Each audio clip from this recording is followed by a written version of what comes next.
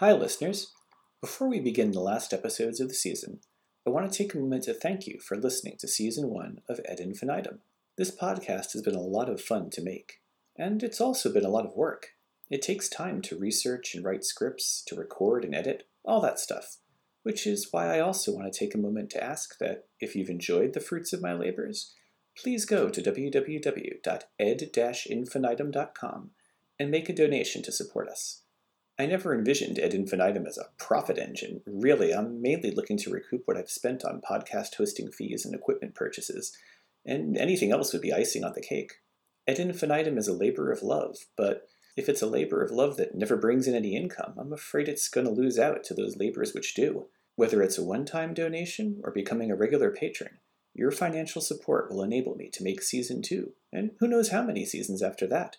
Again, the website is www.ed-infinitum.com. Click on Support the Show at the top of the page.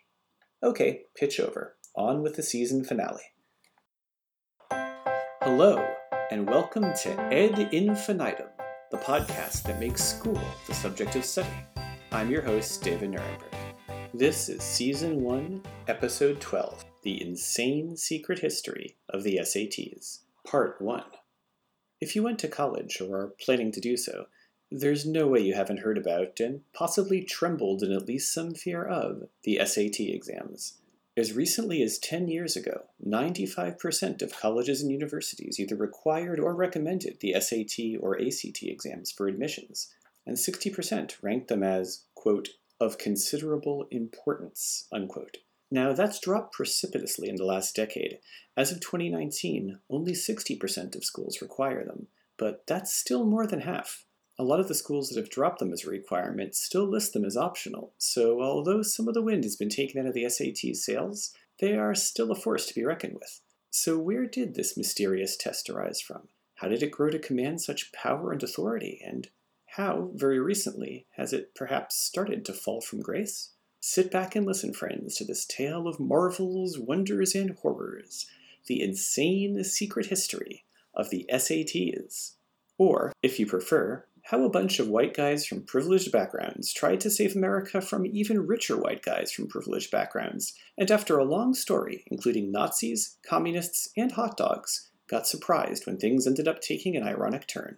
I have to say at the outset here that although this episode is informed by research from a number of sources, it leans very heavily on New York Times author Nicholas Lemon's gigantic tome, The Big Test, 416 pages of sheer SAT-related insanity, which I highly recommend. It does get bogged down in the affirmative action debate towards the last third of the book, but it's still a surprisingly engaging read that you wouldn't necessarily expect from a book about standardized testing. All right, that out of the way, grab your number 2 pencil, don't mark outside the bubbles, and wait until the proctor says you can start before we begin. We are going to begin way back in the Great Depression, with hundreds of thousands out of work and a government that didn't seem capable of adequately responding. Public confidence in American leaders was rapidly falling. What avenues for escaping poverty did most Americans have? Well, one thing was pretty certain. It probably wasn't a college education. These days, about 41% of all Americans aged 18 to 24 attend college, even if they don't complete it. 55% of American college students are women, 33% are African American, Latinx, or Asian, and 66% receive some form of financial aid. A college degree is a prerequisite for nearly any professional job, and college and education in general is viewed as a vital part of achieving the American dream, rising in social status and wealth, so much so that today over 37 million Americans carry debt from college loans. I'm one of them, for a total of $1.5 trillion combined. The average American carries a debt with them of anywhere between $17,000 and $45,000, depending on how you figure it, that they owe for some aspect of their higher education. That's college now, but college back during the Great Depression looked very different. Only about 8% of American men and 5% of American women were enrolled in college back then, and fewer than 35% of Americans even completed high school. Nearly all college students were white, male, and from wealthy families. College was not seen as a path to professional and financial success, more like a social club for already wealthy people who didn't have to worry too much about having actual jobs. In Lemon's words, college was assumed to be for privileged people who had no interest in rising in the business world, or for people training for one of the prestigious, but then not very high-paying professions of law, medicine, the church, diplomacy, or the armed forces. Conversely, worldly success was assumed not to require educational credentials, unquote. Harvard, Yale, Princeton, and the like weren't seen as academic powerhouses back then. You didn't need good grades to get in or to stay in. Not if you had the money, anyway. They were basically the on-ramps for kids from wealthy, influential families to have a little fun and make some connections before assuming their intended roles as the movers and shakers of the nation.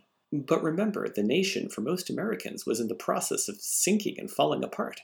The USA was clearly in need of better leaders, and two men decided it was their job to make that happen. They were Henry Chauncey and James Bryant Conant, two men, neither of whom were born particularly rich, although well off compared to much of the rest of the country.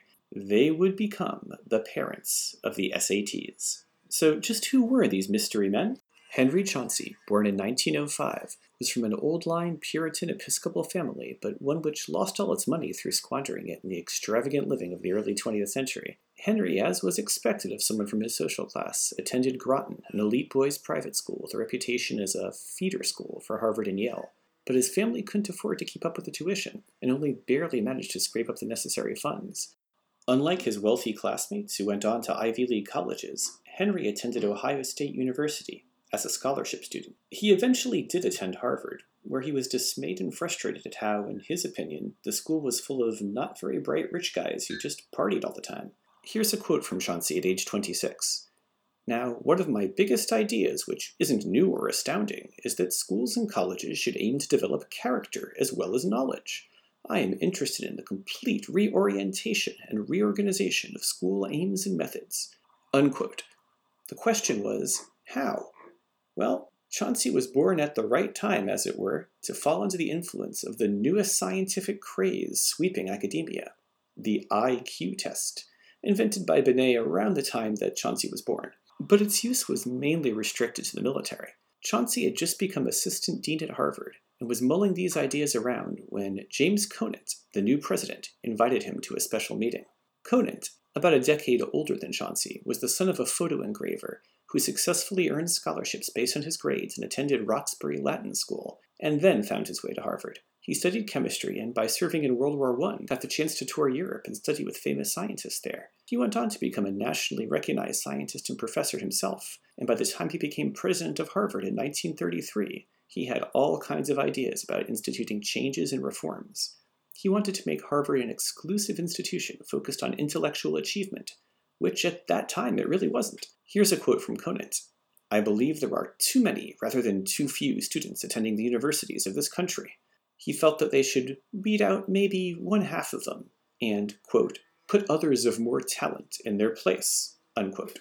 So that was the mission that Conant was seeking his new assistant dean's help with, redesigning the way in which Harvard granted scholarships. Until now, the scholarships Harvard offered were very few, and most scholarship students were ridiculed and worked second jobs. They couldn't even live on campus. Conant wanted to institute full 4-year scholarships, housing included.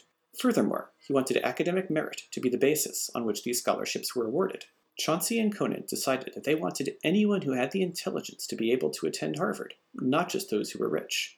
They wanted Harvard to draw students from all over the country, not just New England and New York, where most of their population came from at the time. There was one major problem, however. How were Conant and Chauncey supposed to find and identify these intelligent, but not necessarily wealthy students, scattered across the country as they were?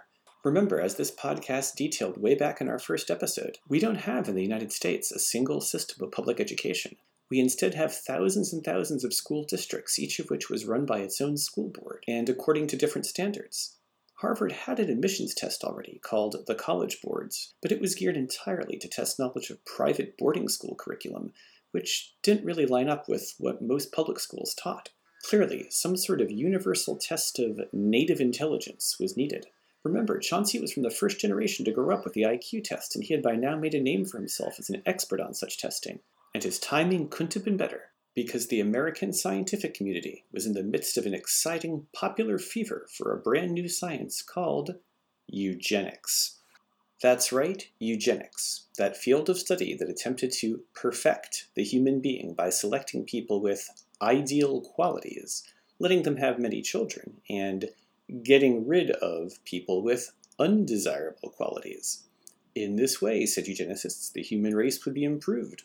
After all, it worked for animal breeders, right? This put Chauncey in the company, at least intellectually, of some rather sketchy scientific dudes. Take, for example, Mr. Madison Grant, lawyer, zoologist, and pretty much the guy who invented the concept of scientific racism. In Grant's words, eugenics was, quote, a rigid system of selection through the elimination of those who are weak or unfit. In other words, social failures would solve the whole question in 100 years, as well as enable us to get rid of the undesirables who crowd our jails, hospitals, and insane asylums. The state, through sterilization, must see to it that his line stops with him, or else future generations will be cursed with an ever-increasing load of misguided sentimentalism. This is a practical, merciful, and inevitable solution of the whole problem, and can be applied to an ever-widening circle of social discards, beginning always with the criminal, the diseased, and the insane, and extending gradually to types which may be called weaklings rather than defectives, and perhaps ultimately to worthless race types. End quote. Holy cow, that's pretty much Pastor Martin Niemöller's poem about First They Came for the Trade Unionists, only as an aspirational instruction manual. Although as callous and cavalier as Grant seems to be about all the types of human beings that he finds unworthy, he also is the guy who founded the Save the Redwoods League. So I guess he liked trees. Go figure.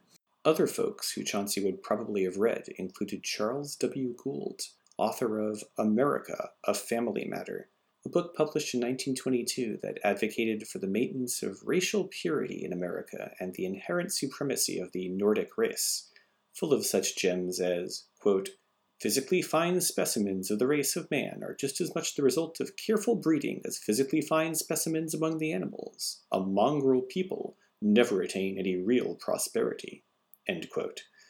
But the man who got Chauncey's attention the most was Princeton psychology professor Carl Brigham, who would eventually go on to create the SAT at Chauncey and Conant's request.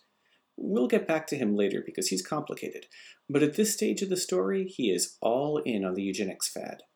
He wrote, quote, American intelligence is declining and will proceed with an accelerating rate as racial admixture becomes more and more extensive, end quote. And that's really where Chauncey and Conant felt that eugenics dovetailed with their own question, how to cull and develop the best and brightest Americans. A noble goal, if you choose to ignore the fact that the movement that inspired them so also inspired this guy.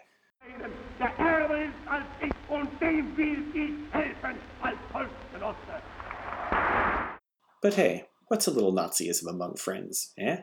Ironically, Adolf Hitler banned in Germany the very IQ tests that eugenicists love so much, because, according to authors Einsnick and Volker, the Führer thought that the concept of intelligence quotient all somehow seemed a little too Jewish.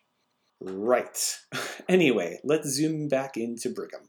Like Chauncey and Conant, Carl Brigham came from an old-line Protestant family with roots going all the way back to the Mayflower, and like them, he became an academic, only he went to teach at Princeton. Around the time that Chauncey and Conant were looking for their perfect test for Harvard admissions, Brigham, as well as other famous social scientists like E.L. Thorndike and Lewis Terman, were looking to improve upon and perfect the existing IQ tests developed by Alfred Binet. First the Army and then the public schooling system would offer the biggest captive audience for them to try out their new testing ideas. He reached out and made connections with the College Board, which at the time was basically a loose confederation of colleges that existed as sort of an academic club to help professors and administrators collaborate on new ideas. Of the 12 institutions of higher learning that participated in the College Board at the time, Harvard and Yale weren't even on the list. This group had already helped to field test the IQ tests back in 1901, but only to a very small number of students. But now it's 1926, and Brigham has been helping the Army adopt some of these tests, and eventually he renames one of them the Scholastic Aptitude Test, or SAT. The institutions that were a part of the College Board would invite Brigham in to use their students as guinea pigs to try out the tests and see how well they worked. Although the modern SAT calls to mind row after row of multiple choice questions to be answered by filling in bubbles with a number 2 pencil, the first SAT tests were actually all essays. Test takers were asked to write about all kinds of subjects, from mathematics to Latin translations to ancient Greek history, and could earn one of 5 grades: excellent, good, doubtful, poor, or very poor.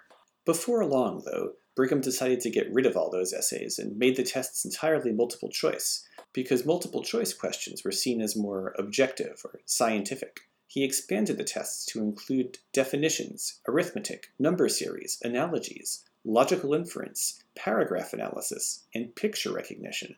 By the way, essays would not return to the SAT until about 2005.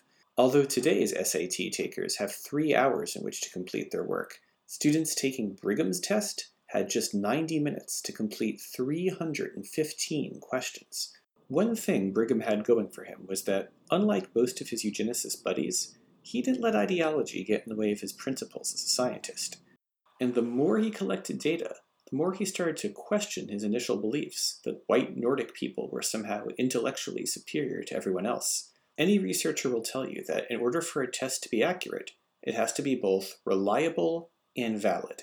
And as Brigham pored over all the results of those eugenicist tests, he found that while they were reliable, in other words, consistent in the kinds of results they gave, they were not any more valid than the existing College Board tests, the ones that basically just quizzed you on prep school life, when it came to predicting future grades. Something was clearly up here. He came to understand that there were all kinds of culturally specific references in those standardized tests, say references to tennis or yachts and regattas, that required not just raw intellect, but also knowledge that was specifically cultural, socioeconomic, or racially bounded. And Brigham was not so insecure that he couldn't admit when he was wrong. From 1930 to 1932, Brigham put together a formal retraction of his earlier writings in support of the IQ tests, and he even called this book he published A Study of Error. In it, he called his former writing pretentious and without foundation. He said that the whole IQ and SAT testing experiments were, quote, accompanied by one of the most glorious fallacies in the history of science, namely that the tests measured native intelligence purely and simply, without regard to training or schooling. I hope nobody believes that now. The test scores very definitely are a composite, including schooling, family background, familiarity with English, and everything else relevant and irrelevant. The native intelligence hypothesis is dead. End quote. Well, so glad that got cleared up in the 1930s, right? So why isn't our episode about the SAT ending here? Just because Brigham realized the tests were deeply flawed didn't mean that everyone else did. Ironically, the very places that Brigham and others had done their validity testing on the SAT, colleges like Princeton, Yale, Harvard, West Point, they now became very familiar with them and started to think of all kinds of ways in which those tests might one day be used to govern admission. Around this same time, Columbia University professor Benjamin Wood had caught the standardized testing bug and fell in love with the idea that these tests might one day improve the quality of teaching and learning, not just in higher education, but in K-12 as well. His big coup was convincing the New York State Regents to adopt an SAT-like format. Then he went on in 1935 to create the GREs. Wood was an interesting guy. On the one hand, he was a firm believer in what we would today call student-centered learning practices. Here's a quote from him to that effect. "A child's mind is not an empty basket to receive what the teacher pours in it. The tragedy of education today is that teachers teach children prescribed courses laid down by supervisors who have set themselves up as tin gods and who couldn't care less about students as individuals. Our schools are turning out intellectual paupers who come to depend on the teacher. Curiosity is a precious gift, and we must be careful not to vaccinate the child against it." End quote. So yeah, these do not seem like the words of a man who would love standardized testing. But human beings are sometimes full of contradictions, and it turned out that Wood was also an inveterate elitist. He saw himself as tasked with winnowing down the college population to just the true elite graduates from high school. And here's another quote from him. "Do you really believe that more than 20%, if that many, of the high school population has the ability to learn principles and apply them to new problems?" End quote. Unsurprisingly, Wood and Carl Brigham became bitter rivals, as only academics can. The weird thing was that this time, something was actually at stake. Nothing less than the educational future of millions of students for the next 100 years. Wood didn't trust teachers to accurately assess students' capabilities. Remember, he saw them as just puppets of their tin god supervisors. So his love of standardized tests stemmed in part from his desire to find some more advanced and reliable way of testing students that cut the teacher out of the equation. And yet, ironically, it was a high school science teacher named Reynold Johnson who really made such standardized tests possible. He took a look at Wood's tests and, in his spare time, invented an electronic mechanical test scoring machine that sensed pencil marks on the forms that Wood had come up with. Johnson called his invention the Markograph, and it was the granddaddy of today's Scantron machine. Now, before you start cursing Johnson's name for all time, you should know that he did invent some pretty awesome things too, like the video cassette and the first hard disk drive. He went on to work for IBM and had all kinds of other adventures that we won't detail here.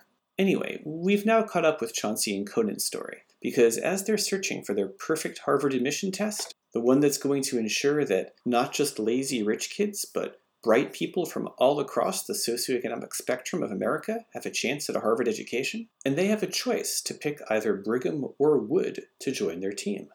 They pick Brigham. Despite Brigham's repeated insistence that the SATs did not measure native intelligence, Conant went forward and used a version of that very test to determine the admission of scholarship students at Harvard. And then after 3 years, the trend spread across the Ivy League. As to those sticky questions about the test's validity, well, most college presidents didn't think it was that much of a big deal. After all, scholarship students remained only a small part of their student population at the time. Conant, in fact, became so enamored with the SAT that he soon founded an agency called the Educational Testing Service, or ETS, with the express goal of standardizing all of the various versions of the SAT that were floating out there, Brigham's, Wood's, and a few others. Brigham's partnership with these two men doesn't last long. After getting tired of them ignoring his concerns, Brigham quits, objecting to the fact that ETS has an inherent conflict of interest. Since it owns the rights to the tests, it was inevitable, he felt, that it would become selfishly more interested in promoting those tests than ensuring their accuracy. Did history prove him right? Well, that's where we'll pick up in part 2. That's all the time we have for now. Class dismissed, and we'll see you next time. I hope you enjoy listening to this podcast. If you did, please write us a review on Apple Podcasts, Google Podcasts, or wherever it is you found us. Like us on our Facebook page. And if you really enjoy it, please consider visiting our website, www.ed-infinitum.com, and making a donation to keep it running. Otherwise, in the grand tradition of underfunded public schools, we'll be reliant on only what we can make from bake sales. The website is the place to go if you want to suggest a topic or send me an email for any other reason. Our theme music is Happy Schoolmaster by Mind Music ID. Thanks again for listening, and remember, every day brings us opportunities to learn something new. Still with us? Great! You get to hear today's educational, intriguing fact. The nation of Bangladesh is home to no fewer than 100 boat schools. Since annual flooding can disrupt school for hundreds of thousands of students in some areas, and rivers can rise as much as 4 meters or 12 feet, schools are conducted upon boats. Each one apparently has internet access, a library, and solar power. Bye now.